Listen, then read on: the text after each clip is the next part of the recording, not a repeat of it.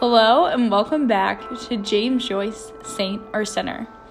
We're back for our 7th installment, focusing on Chapter 7, Ulysses.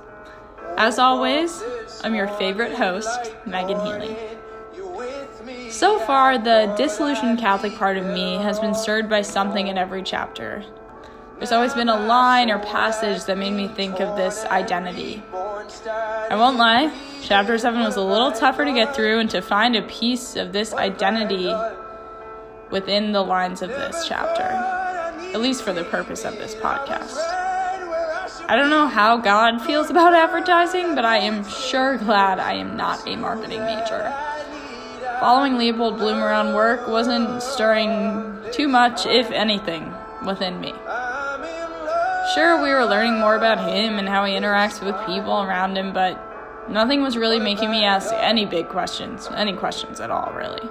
Besides the, why am I so confused question. Then, boom, page 115, lines 763 to 765. I have often thought since on looking back over that strange time that it was that small act, trivial in itself, that striking of that match that determined the whole aftercourse of both of our lives. This line made me start to think about the events in my life that seemed trivial, but have deeply impacted my life since then. Sitting in a random seat at a school mass led me to me dating my high school boyfriend, which led to my first real taste of love coupled with emotional and psychological manipulation and the breaking point in my mental health. Going on a walk with my freshman year roommate caused me to run into one of her friends from orientation, which has led to countless laughs, meals, memories, and one of the best friendships that I've ever known.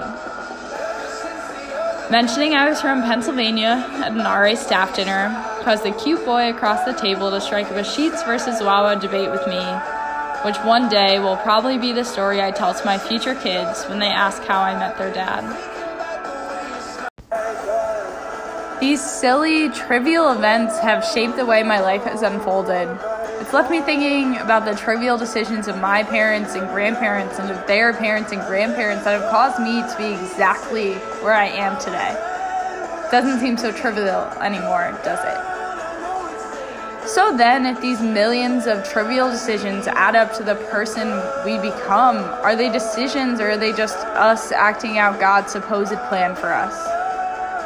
The idea of us having free will but also being a part of this grander plan have never really added up to me, despite the many explanations I've been given after my many questions over the course of my many years of Catholic school.